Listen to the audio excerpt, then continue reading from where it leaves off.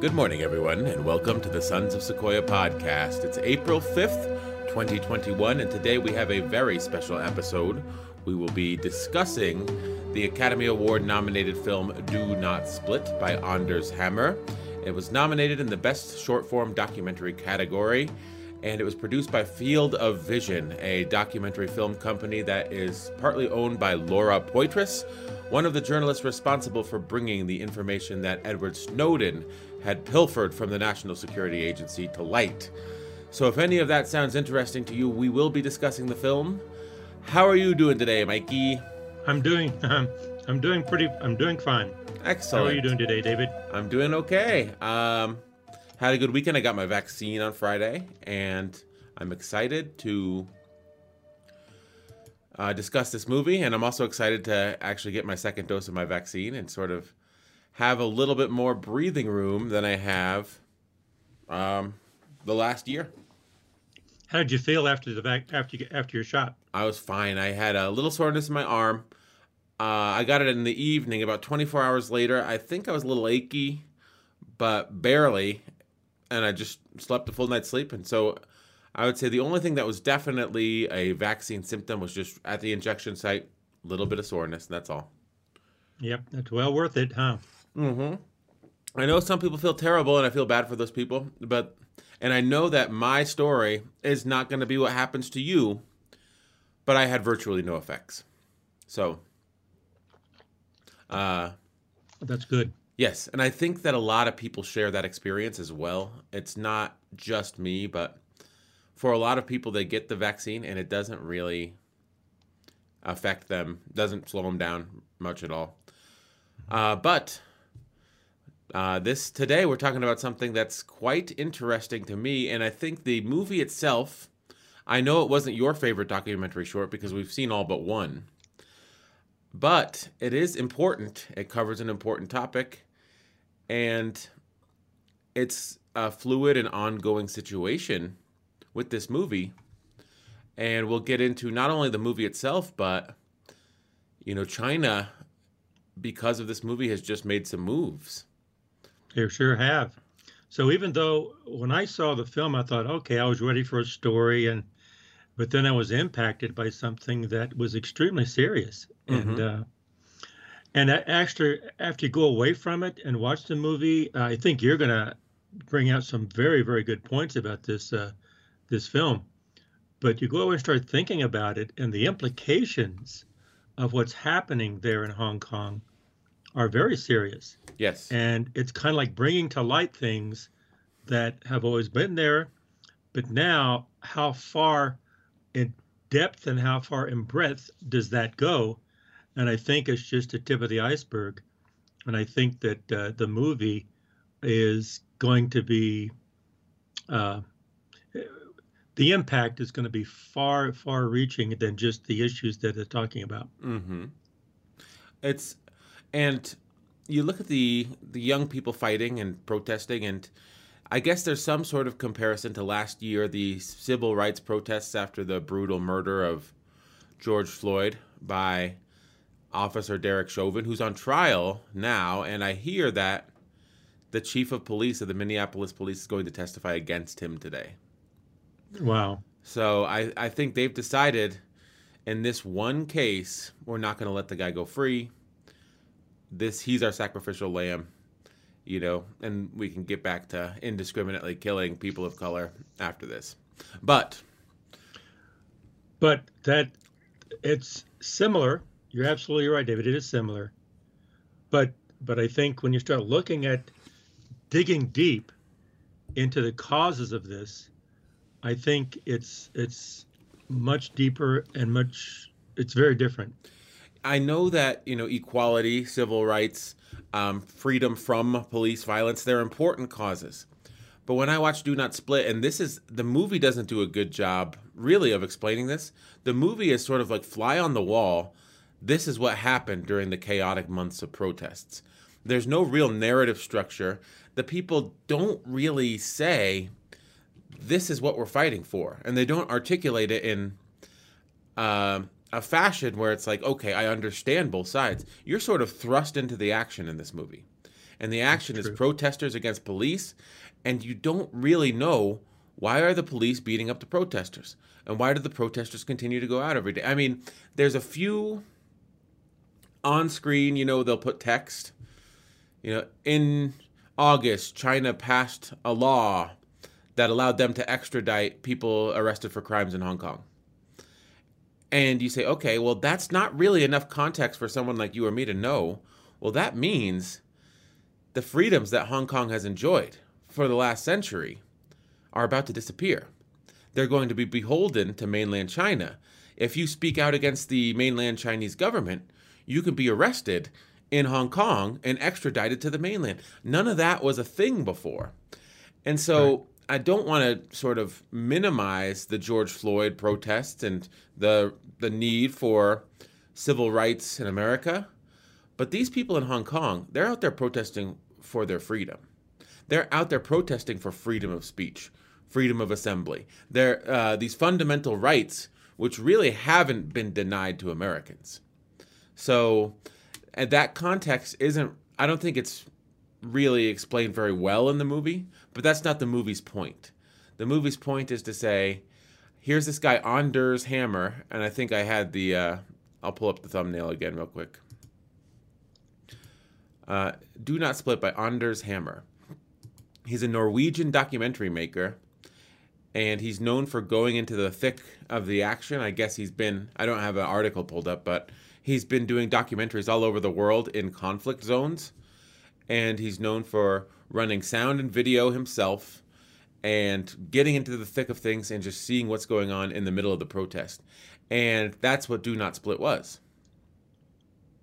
It was... Well, I think you're right, David. The George Floyd is extremely serious, and not to minimize this, and I don't think you were minimizing. I think what you were doing is showing a basic need for people to be free, and I think, and also to have rights. But I think the difference, there's similarities, but there's also differences, and not to minimize the similarities, but to magnify the differences. And in Hong Kong, they're talking about a whole country, and I think the glimpse of January 6th of what was happening at the Capitol, that glimpse of what we saw, and then it was removed.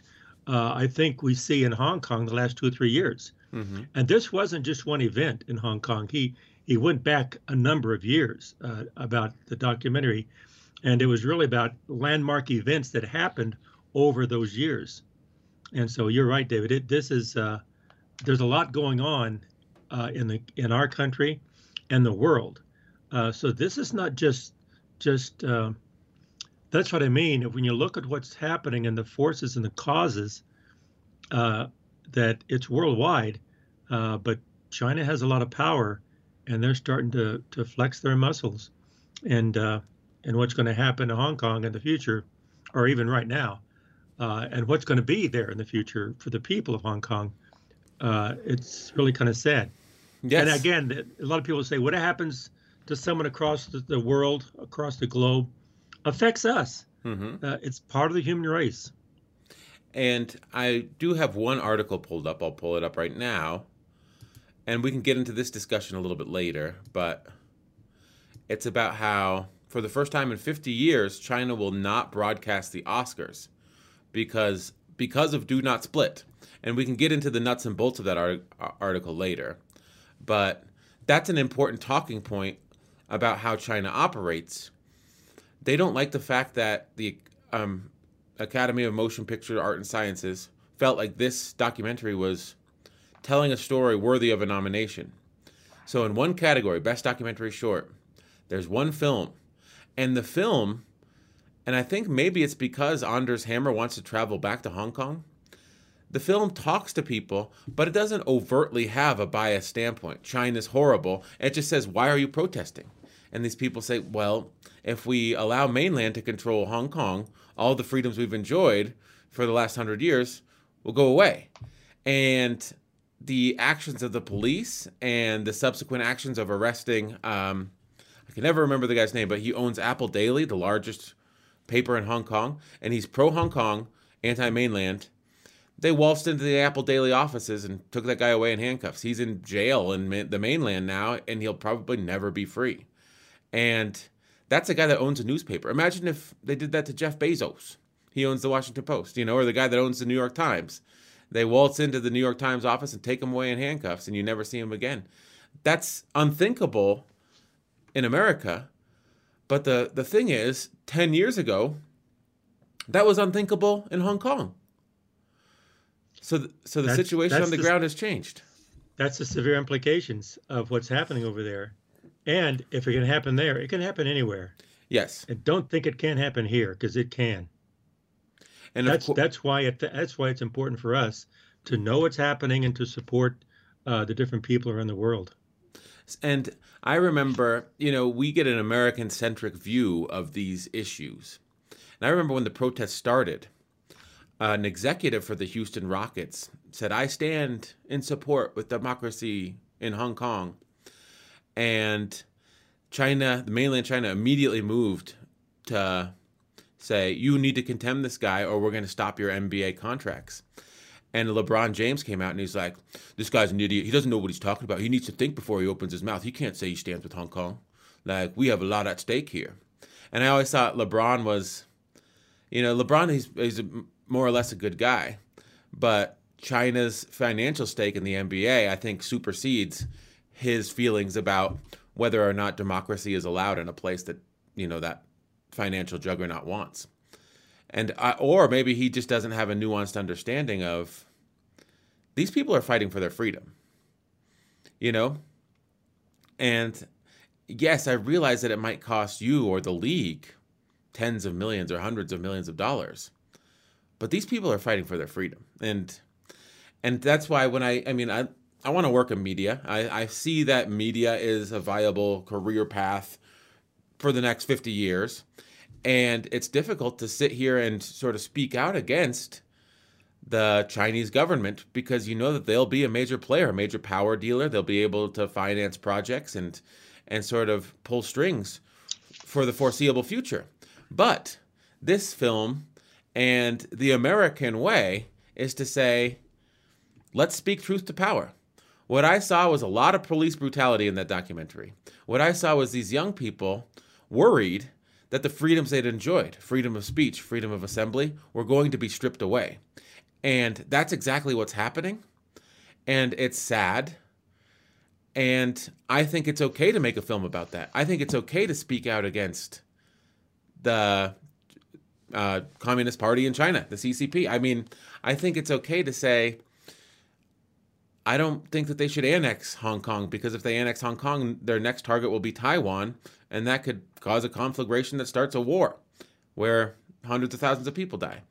So I think it's okay to speak out against all those things, and I think as Americans, blessed with freedom of speech, it's our job to understand the situation on the ground and feel free to speak our minds about what's happening. Well, getting back to China and the NBA, another way to look at it that I think is very, very, very important to look at is that, yes, they are fighting for their freedom in Hong Kong. As you said, David, they're fighting for their freedom. But Hong Kong is a country that has connections in the United States. So you could argue they're fighting for our freedom as well. Mm-hmm. Because the stronger China is with Hong Kong and Taiwan, the stronger they're going to be with everyone around the world. But Hong Kong is not a country. No, it's not. It's just, what I'm saying is it's the beginning. Mm-hmm. And so as they start flexing their muscles, as they start moving, now they're starting to influence even elements of the United States. Yes. So are they fighting just for their freedom? Or are they fighting for just the freedom of free people, mm-hmm. which is us? Yes. So that's what I mean. You can't ignore these things on the other side of the world, other side of the globe. Says, doesn't affect us. It does affect us. That's what I'm getting at. So you look at these people, and I guess you're suggesting they're fighting for freedom everywhere. If wherever they're fighting for freedom, in a sense, Yes. because China is going to be everywhere. Yes. China can be everywhere. Uh, when a country becomes stronger, flexes its muscles, and as it gets stronger and stronger and stronger, power will just spread. And so, if you let it spread, it can go worldwide. Mm-hmm. And we've seen that in the civilized country. Look at the history of man; it's happened over and over again. Yes. And I think China gleefully pointed to our protests and said, don't tell us how we should handle protests. You just gassed a bunch of people outside of a church so that your leader could walk across with flanked by a bunch of military men and hold up a Bible upside down. Like, why are you telling us how to handle our protests? And that is an unfortunate what about, because yes, I think that peaceful protests or civil liberties were violated during the George Floyd protests in America. But I don't think that had those protests not been successful in America, and some you could argue their level of success, but I don't think that Americans' freedom was on the line. And I think in Do Not Split, what we saw, the reason why these people were willing to endure this, the reason why these people were willing to take these risks, is not because they were fighting to get freedom, is that they knew what they had. They were fighting to keep their freedom from being taken away from them.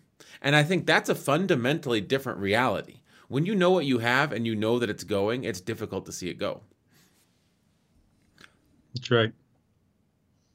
Well, you can draw similarities to the United States, and that's fair. But you can say, well, see, you're what you're doing is wrong too. Well, two wrongs don't make a right. Mm-hmm. And so,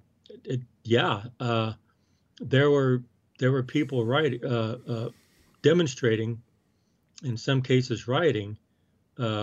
Some people were there for the right reasons, some people were there for the wrong reasons. Mm-hmm. And the people there for the right reasons left, and the people who stayed with the wrong. The point is, two wrongs don't make a right. Yes. You still have to fight for the right. Freedom doesn't come easy, and they're fighting for their freedom, and you can't really abandon them. You have to. It's as anything else in life. It's not easy. No. It's very, very difficult. It's even difficult over here. I think we can't. We've got to be careful we don't support one side over the other, or we don't support eliminating freedom in the world, no matter where it's at. Mm-hmm. That's what I'm trying to say. Well, I do think that. So the history of Hong Kong is that it was a British protectorate until 1997, I think. I'm just doing this off the top of my head.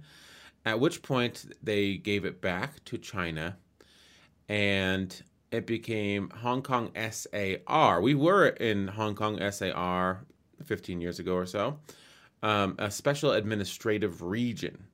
Now, what that meant, SAR, their back of the envelope slogan was one nation, two systems. So when you would pass into Hong Kong, I believe there was, when we took the train from Shenzhen to Hong Kong, there was like customs. It was like a border almost. And we got our passports taken at the Hong Kong border. We got into Kowloon. We made it to Hong Kong proper, the island. And they don't use the Chinese RMB, the yuan. They use Hong Kong dollars. And so the currency is different. And the access to media, I had my laptop. I couldn't get on social media in the mainland. I could get on YouTube and Facebook and all the social media sites once I'd reached Hong Kong, because they had a different system. So the Great Firewall of China that sort of prevents Chinese nationals, Chinese citizens on the mainland from accessing information and accessing the whole breadth of information that's available in the world, it didn't exist in Hong Kong.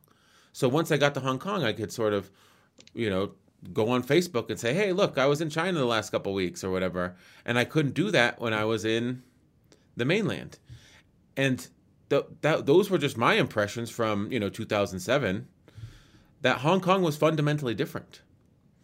Hong Kong was far more like a Western nation, and the authoritarianism and sort of heavy hand of government, and this is before the Xi Jinping era. This was during when Hu Jintao was the leader of China. But even back then, the heavy hand of Chinese authoritarianism was evident to me just being in the two different places.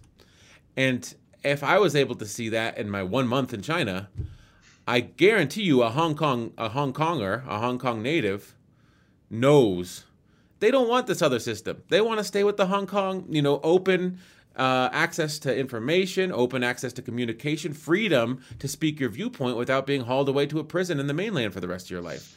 And that's what they were fighting for. And while we were there, while we were in Hong Kong, I think it was down southern, that we even had experiences with the Communist Party. You mean We even mainland? had meetings when we were in the mainland. Yeah, not in Hong Kong. No. When we were in the mainland, we had experiences with the Communist Party, and it was, wow, it was very, very different. Mm-hmm. And then when we went into Hong Kong, it was just pretty much wide open, and you had the freedom to walk and talk. But when we had experiences meeting and interacting with the Communist Party, it was very, very structured. Correct? Yeah, a lot of pomp and circumstance and deference to authority, and that's what they want. I mean, I think that's the aesthetic they're going for. Mm-hmm. And so we saw that way back then. And I guess now is a good time, since we're talking about the movie Do Not Split, nominated for the Best Documentary Short. I think now is a good time to talk about where I thought the movie fell short. I thought it was difficult to understand what was going on. And I did think the goal of the filmmaker, Anders Hammer, he achieved his goal. And the goal was to put you in the action.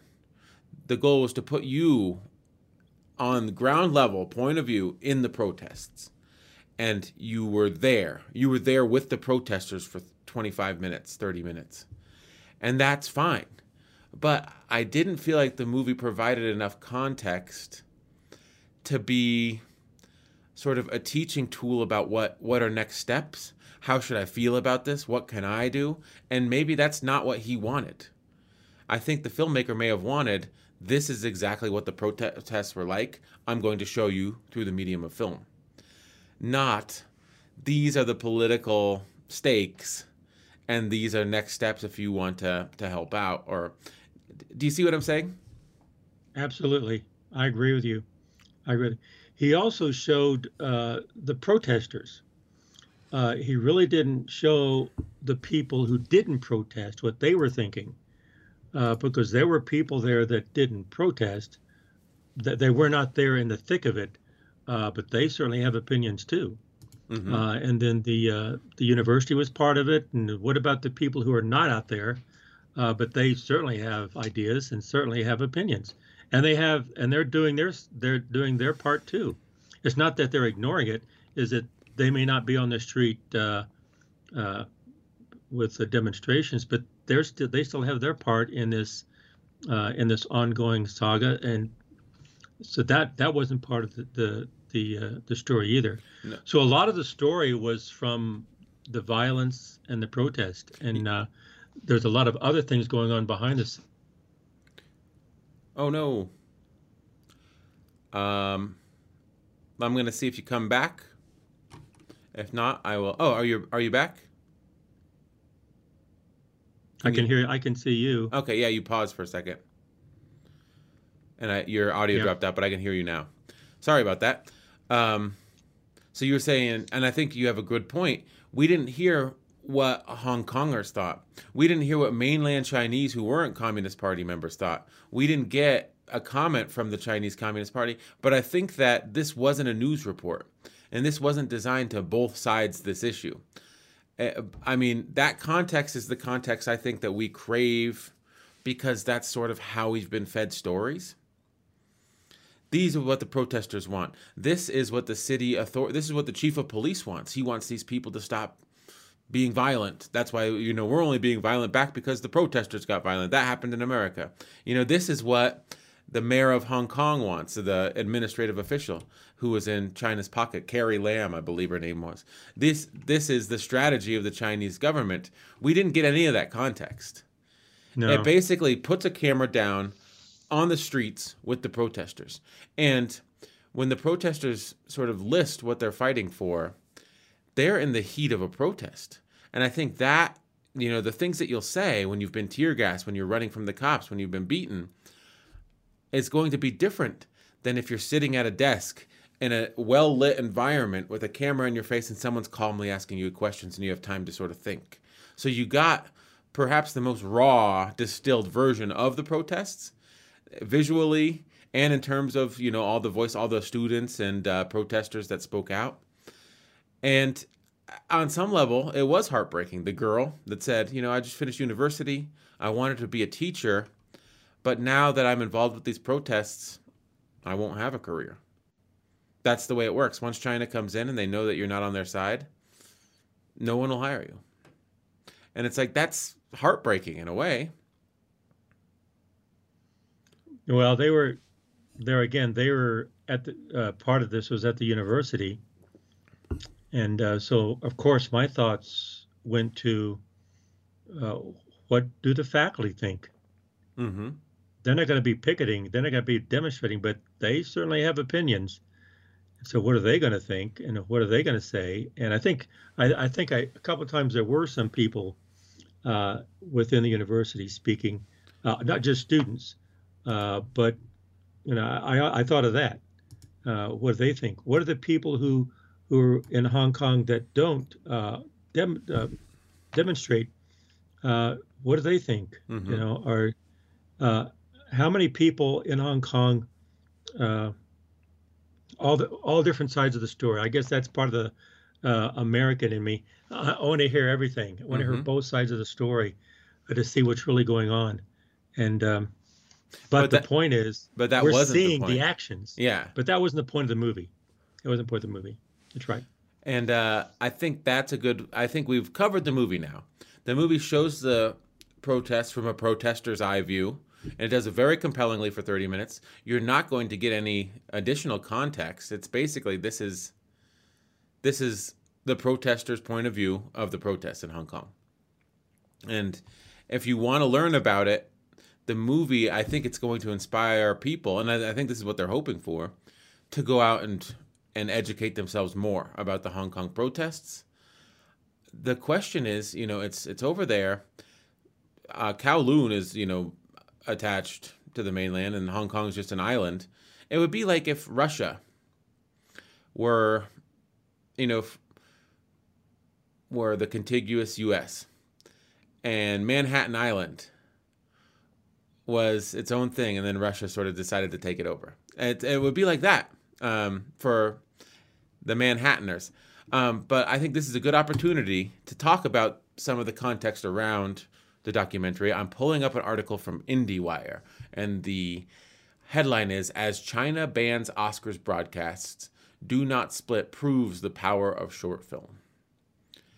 So I think maybe we can go through this article and then call it a day. Okay. Sound good? Sure. Okay. Filmmaker Anders Hammer braved tear gas, rubber bullets, live rounds, and pepper spray to shoot Do Not Split, a riveting 36-minute documentary that puts viewers on the front lines of Hong Kong's pro-democracy protest. Given that, he's not afraid of a little censorship. Produced by Field of Vision, the agitprop nonfiction film company that co-founded by Citizen4 director Laura Poitras, Do Not Split captures the Hong Kong demonstrations from 2019 through the developments of 2020 with terrifying immediacy. It's impossible to look away as protesters face beatings, surveillance, and arrests for exercising their right to assemble and free speech. It's no wonder the film's Oscar nomination has Beijing on high alert. Now, I want to get into this. I'll read the next paragraph when we can get into it. Days after Oscar nominations were announced on March 15th, reports surfaced that the Chinese central government had instructed local media not to transmit live coverage and to downplay the awards coverage. The order allegedly came from the propaganda department of the Chinese Communist Party. In a disappointing turn of events symbolizing the worsening situation over the last year, Hong Kong broadcaster TVB announced this week it would not air the Oscars for the first time in 50 years. The decision is likely based on the Do Not Split nomination, as well as pro-democracy statements attributed to Oscar-nominated Nomadland director Chloe Zhao. I want to get into this. I remember before the Capitol got stormed, here in America, in early January, I was watching a lot of political videos on YouTube. I was going down rabbit holes. And it was the type of thing where it's like, okay, there's just one more day. It's pro forma. Nothing's going to happen. And then they're going to certify the election results. But there was this guy, I think his name is Sagar Engedi, and he works for this outfit called The Hill. And every day they do a morning show, and his co-host Crystal Ball and they have a radar where they talk about what's on their mind. And he did a monologue about how this whole voter fraud thing is just a bald-faced lie, and how it's damaging for someone when they lie and they start to see the deterioration of faith in institutions to continue to lie. And then he closed with a quote, and I think the quote was from a think tank in Washington, like the American Enterprise Institute. And I don't know, but I remember the quote because I thought this is pretty good.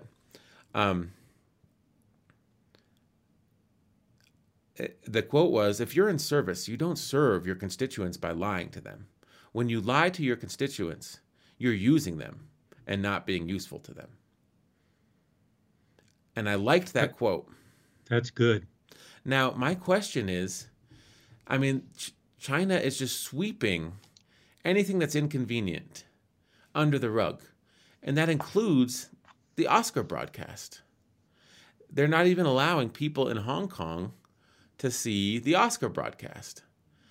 And my question is, how durable and resilient is the spirit of Hong Kongers to say, we're going to find this on the internet. If Do Not Split wins, we're going to celebrate. Or is the cold hand of authoritarianism so hard that it's like, we're going to pretend like Do Not Split didn't win, even if it does, because we don't want to go to jail for celebrating the victory of this film in the Oscars. It's sad, but that's sort of the reality they're facing. And again, getting back to what I was saying before, if this is happening to the Oscars, how deep does it go that we don't know? Mm-hmm. How deep does it go? Where the people that aren't demonstrating, they probably know much, much more than what's happening down over there than we can know. So we should pay attention to this. This is pretty. It's pretty impactful. Yes, there's so much stuff that we don't know because it's not a story here in America. I remember the story of Fan Bingbing. Do you recall that story at all? No. I want to pull up the Wikipedia so I get it right. This is my back of the envelope trying to remember. Fan Bingbing was a Chinese movie star, television star, singer, producer. She rose to fame, and then she went, in Hong Kong in the West, and she had Instagram pages, and she started speaking her mind. And then one day she came back to China, to film a movie or whatever, and she was taken away. And she disappeared. And I think it was for a period of 3 or 6 months. She was sent to a re-education camp. And when she came out, she said, I am sorry for... they got her for tax evasion. But she said, I'm sorry for making any statements against the Chinese government. I know now that I need to pay all my taxes. Even if I star in a movie in Hollywood, I should pay the Chinese government taxes at the rate that the U.S. government pays me. Something like that.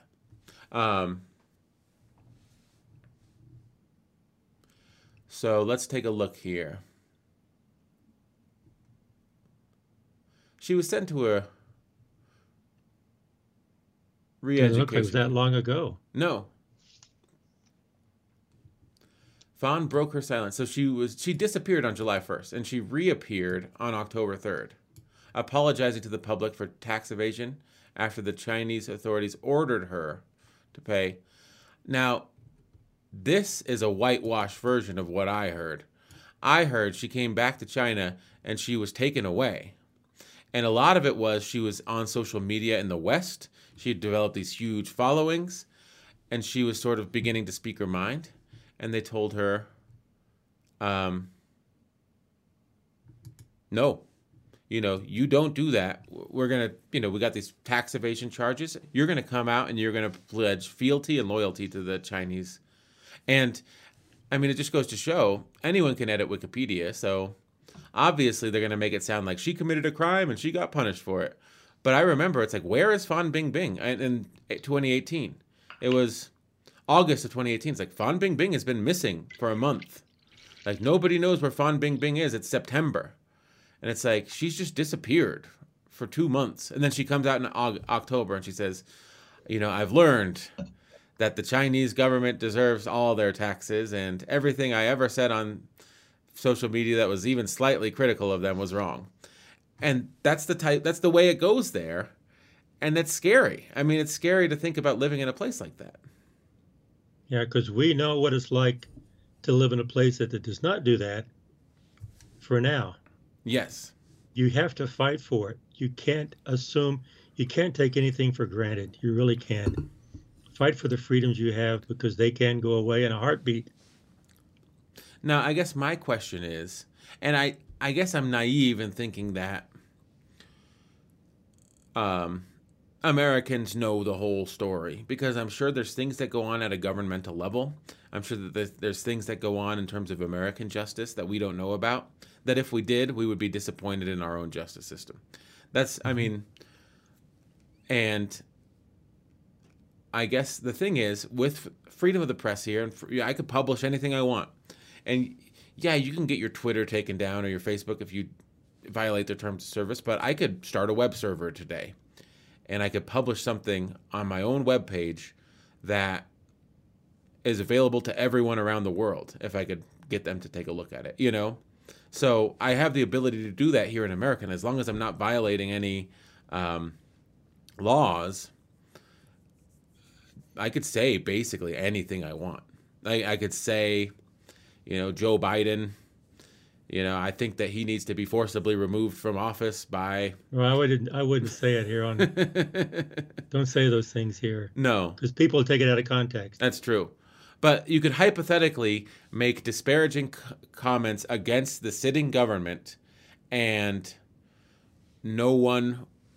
I mean, you might end up on an FBI watch list, but if you didn't commit a crime, I guess is what I'm saying, they can't arrest you for it. In China, they can. The act of speaking out against the current government is a crime. And it's not here, if that makes sense. Mm-hmm. And so we do have freedom of speech here, and I guess maybe it's naive to think that we know that our government doesn't do anything wrong, because I'm sure that our government has done things that are wrong in the past. But the critical mass of things that we see coming out of China that are a little bit concerning or a lot concerning seems to be growing all the time. And that could also be due to our media bubble. Like, the media outlets in America are willing to criticize Chinese administration of their own government because if they're a competitor, at least, if not an adversary at most. So but how long can they start, if they ban the Oscars and they ban Facebook and they ban YouTube, I mean, how long can this go on before people realize there's a whole ecosystem, a whole world outside of what's allowed here? And it paints a picture of reality that's different than the ones that we know. It's true. It's true. Well, your point is very well taken about the United States, because I believe, I firmly believe that there's good people everywhere and there's bad people everywhere, even in our government, in our country.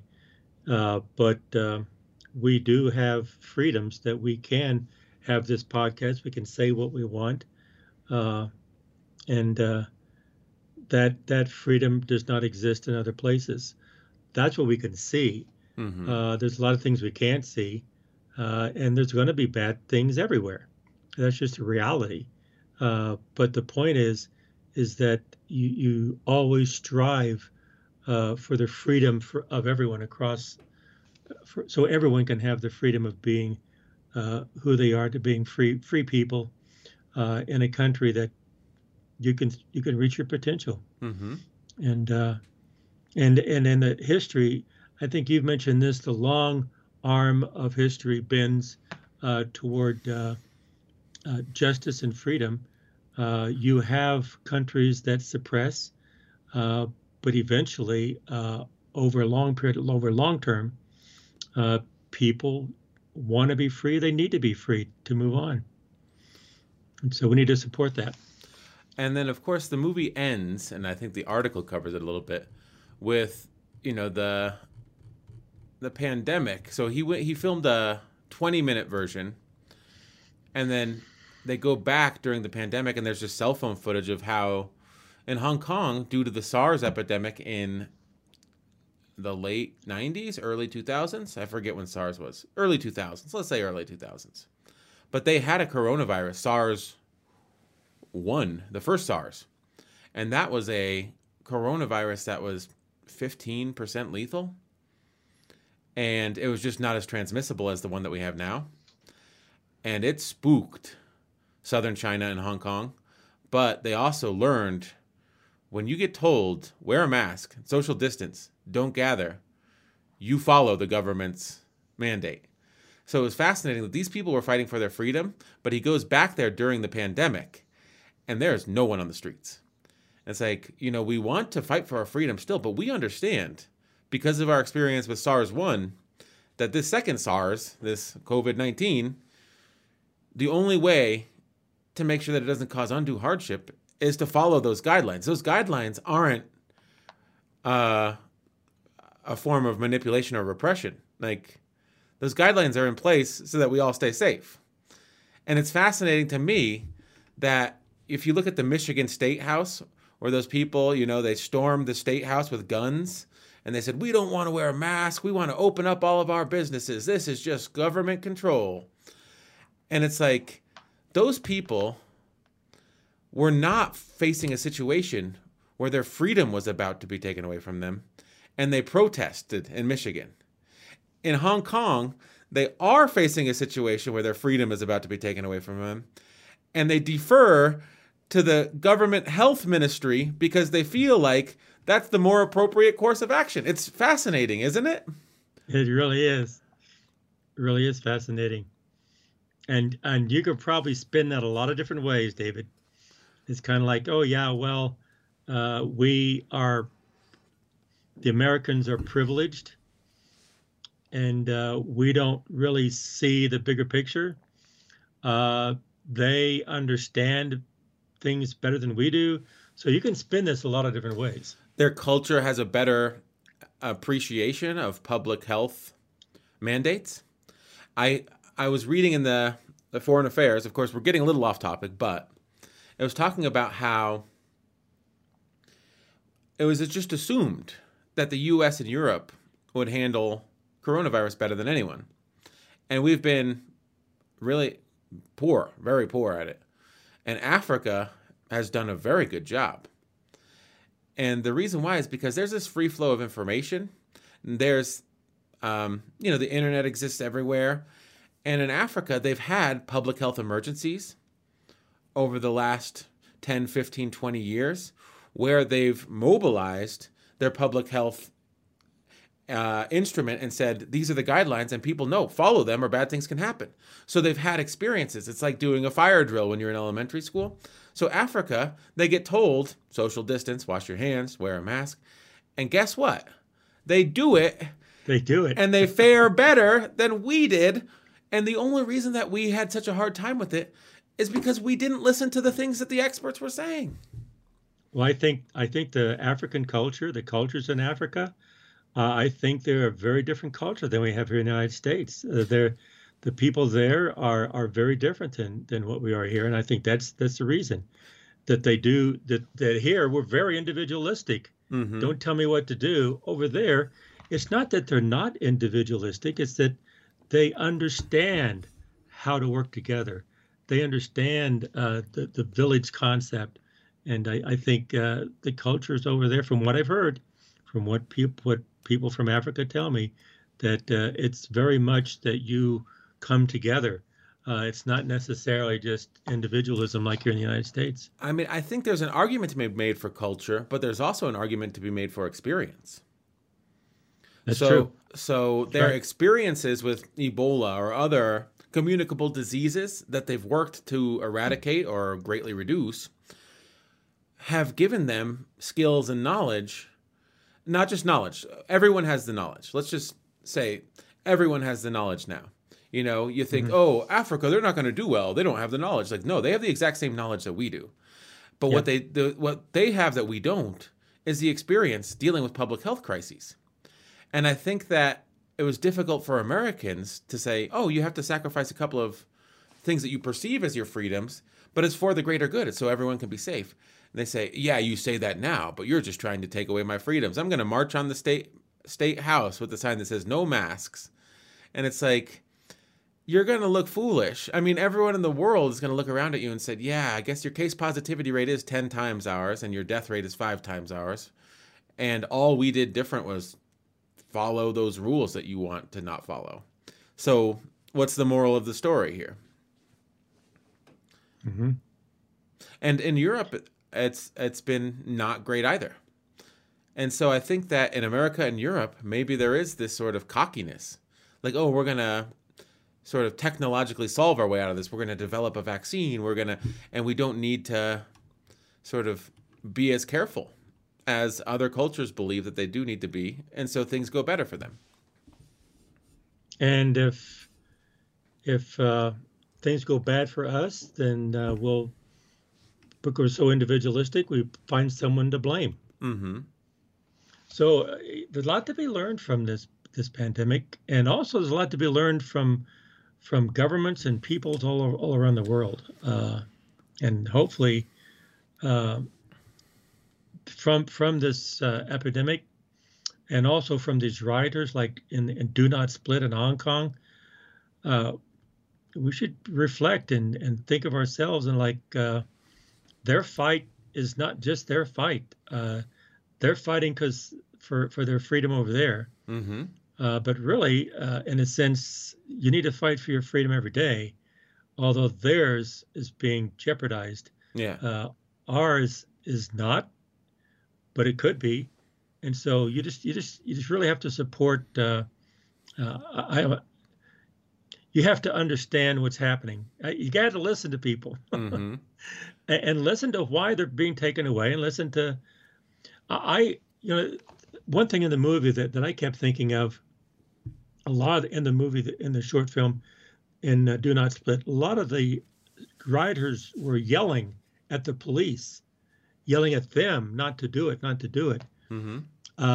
But I would be interested to know why the police were doing it, because those police were from Hong Kong, I would imagine. Maybe they're mainland Chinese.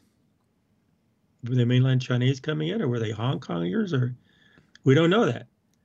But if they were from Hong Kong, ask them why. What do they think? Do you understand what you're doing, or do you agree with that because you're a citizen as well? Mm-hmm. And there's a lot more questions that could be asked. Okay, and I think maybe we'll wrap this up, but I want to read the last 2 paragraphs. Or 3 paragraphs of this article, and then we can discuss that and then close it. Okay. Editing down 140 days of recorded footage to 36 minutes of film was another challenge. But Hammer always knew Do Not Split needed to be a short. I like the power of short documentaries, and that's what Field of Vision specializes in. Field of Vision is the production company. It works really well online. I think more people tend to watch a short documentary, which is published in a way we try to make it accessible. It's open for anyone to watch now. You do not have to pay to watch Do Not Split. We've talked about that before. You put your documentary on YouTube or free on Vimeo or whatever. It's accessible to everyone, and then your message gets out there. And a lot of times you're making the documentary to get your message out there. I agree with that too. I totally agree. And this goes back to Sue, who was one of the protesters profiled. Though she's optimistic about the film's Oscar nomination, Sue is not at all surprised by the Chinese central government's decision to censor the Oscars broadcasts. The Chinese Central Party is willing to do whatever they can to prevent this information that could potentially harm the stability of mainland China from getting into the country. So they're not afraid of sacrificing their reputation when it comes to interactions with the international community. That's what I wanted to read. The Chinese government is willing to gamble on censorship so that the ideas presented in the Oscar broadcast don't infect the mainland community.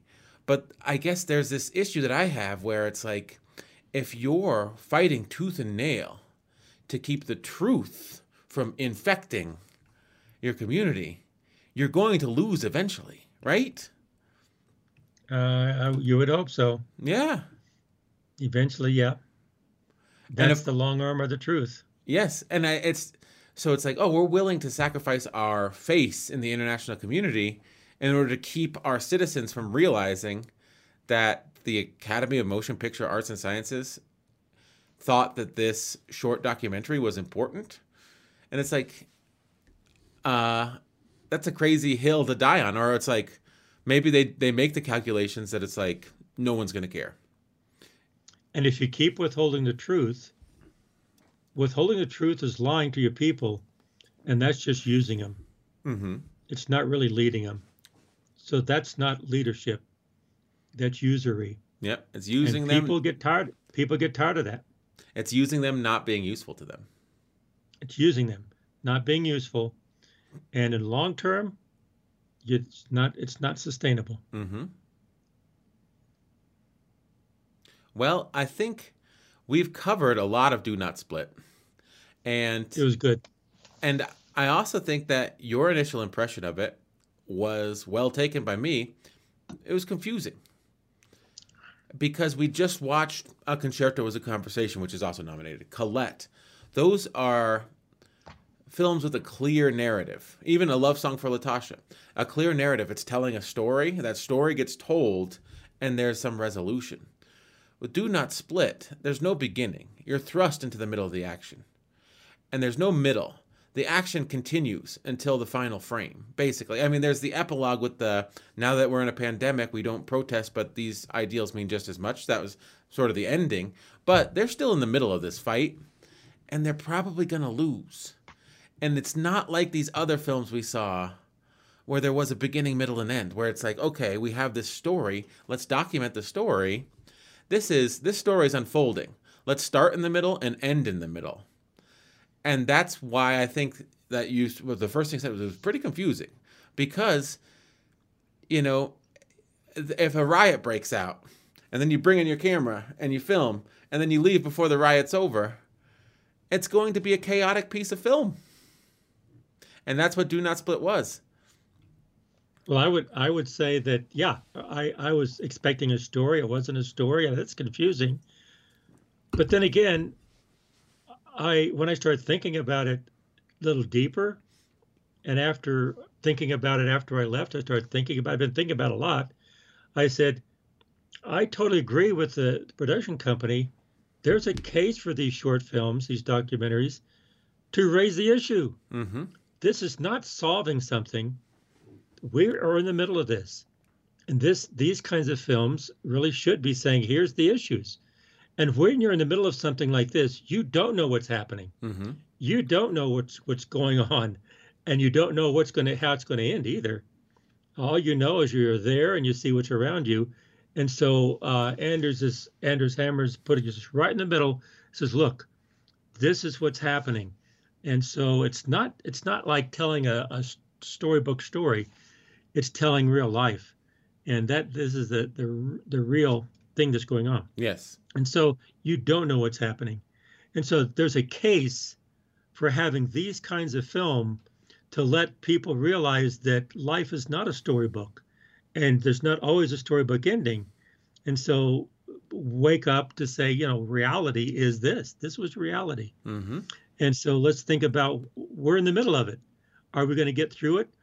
Are we going to get through and let them worry about it? Or are we going to get through it together as a world community for freedom? Yes. I think that's a good place to stop. I just want to say I wouldn't vote for this to win, but that doesn't mean it may not be the most important short documentary nominated this year. Very well said, David. Very well said. Because this is ongoing now. This affects us now. And who knows what this or things like this will affect our future in the world. Yes. And this also felt, I think the reason why I may have liked others more, as this felt almost like a pure documentary. Whereas the others were like, let's do these talking head shots. Let's arrange the action for maximum emotional impact. And let's sort of have this narrative structure that leads you to a very, like Colette at her brother's dormitory in the concentration camp. That's going to tug on your heartstrings. This was, let's put you in the middle of the action and unrelentingly, instead of I'll put myself, instead of a story structure, rising action, climax, falling action. This was, let's start at 10 and keep going at 10 until the final frame. And that's what Do Not Split was. But because it was a pure documentary, that was what the protests were like. And that's the urgency of the situation now. So we're going to blast you with the volume at 10 for 30 minutes. And you're going to walk away saying, wow, things are worse there than I thought. I don't know what's going to happen next, but I'm concerned for the future of Hong Kongers. Take it for what it is, for what he's saying, and he said it very well. Mm-hmm. Yep. So I think we've solved all the world's problems by watching this short film, and I think we can call that an episode. Is there anything that you would like to say? Are you ready to close us out here, David? I am playing the outro music, and I would just like to say I've really enjoyed watching the short form documentaries.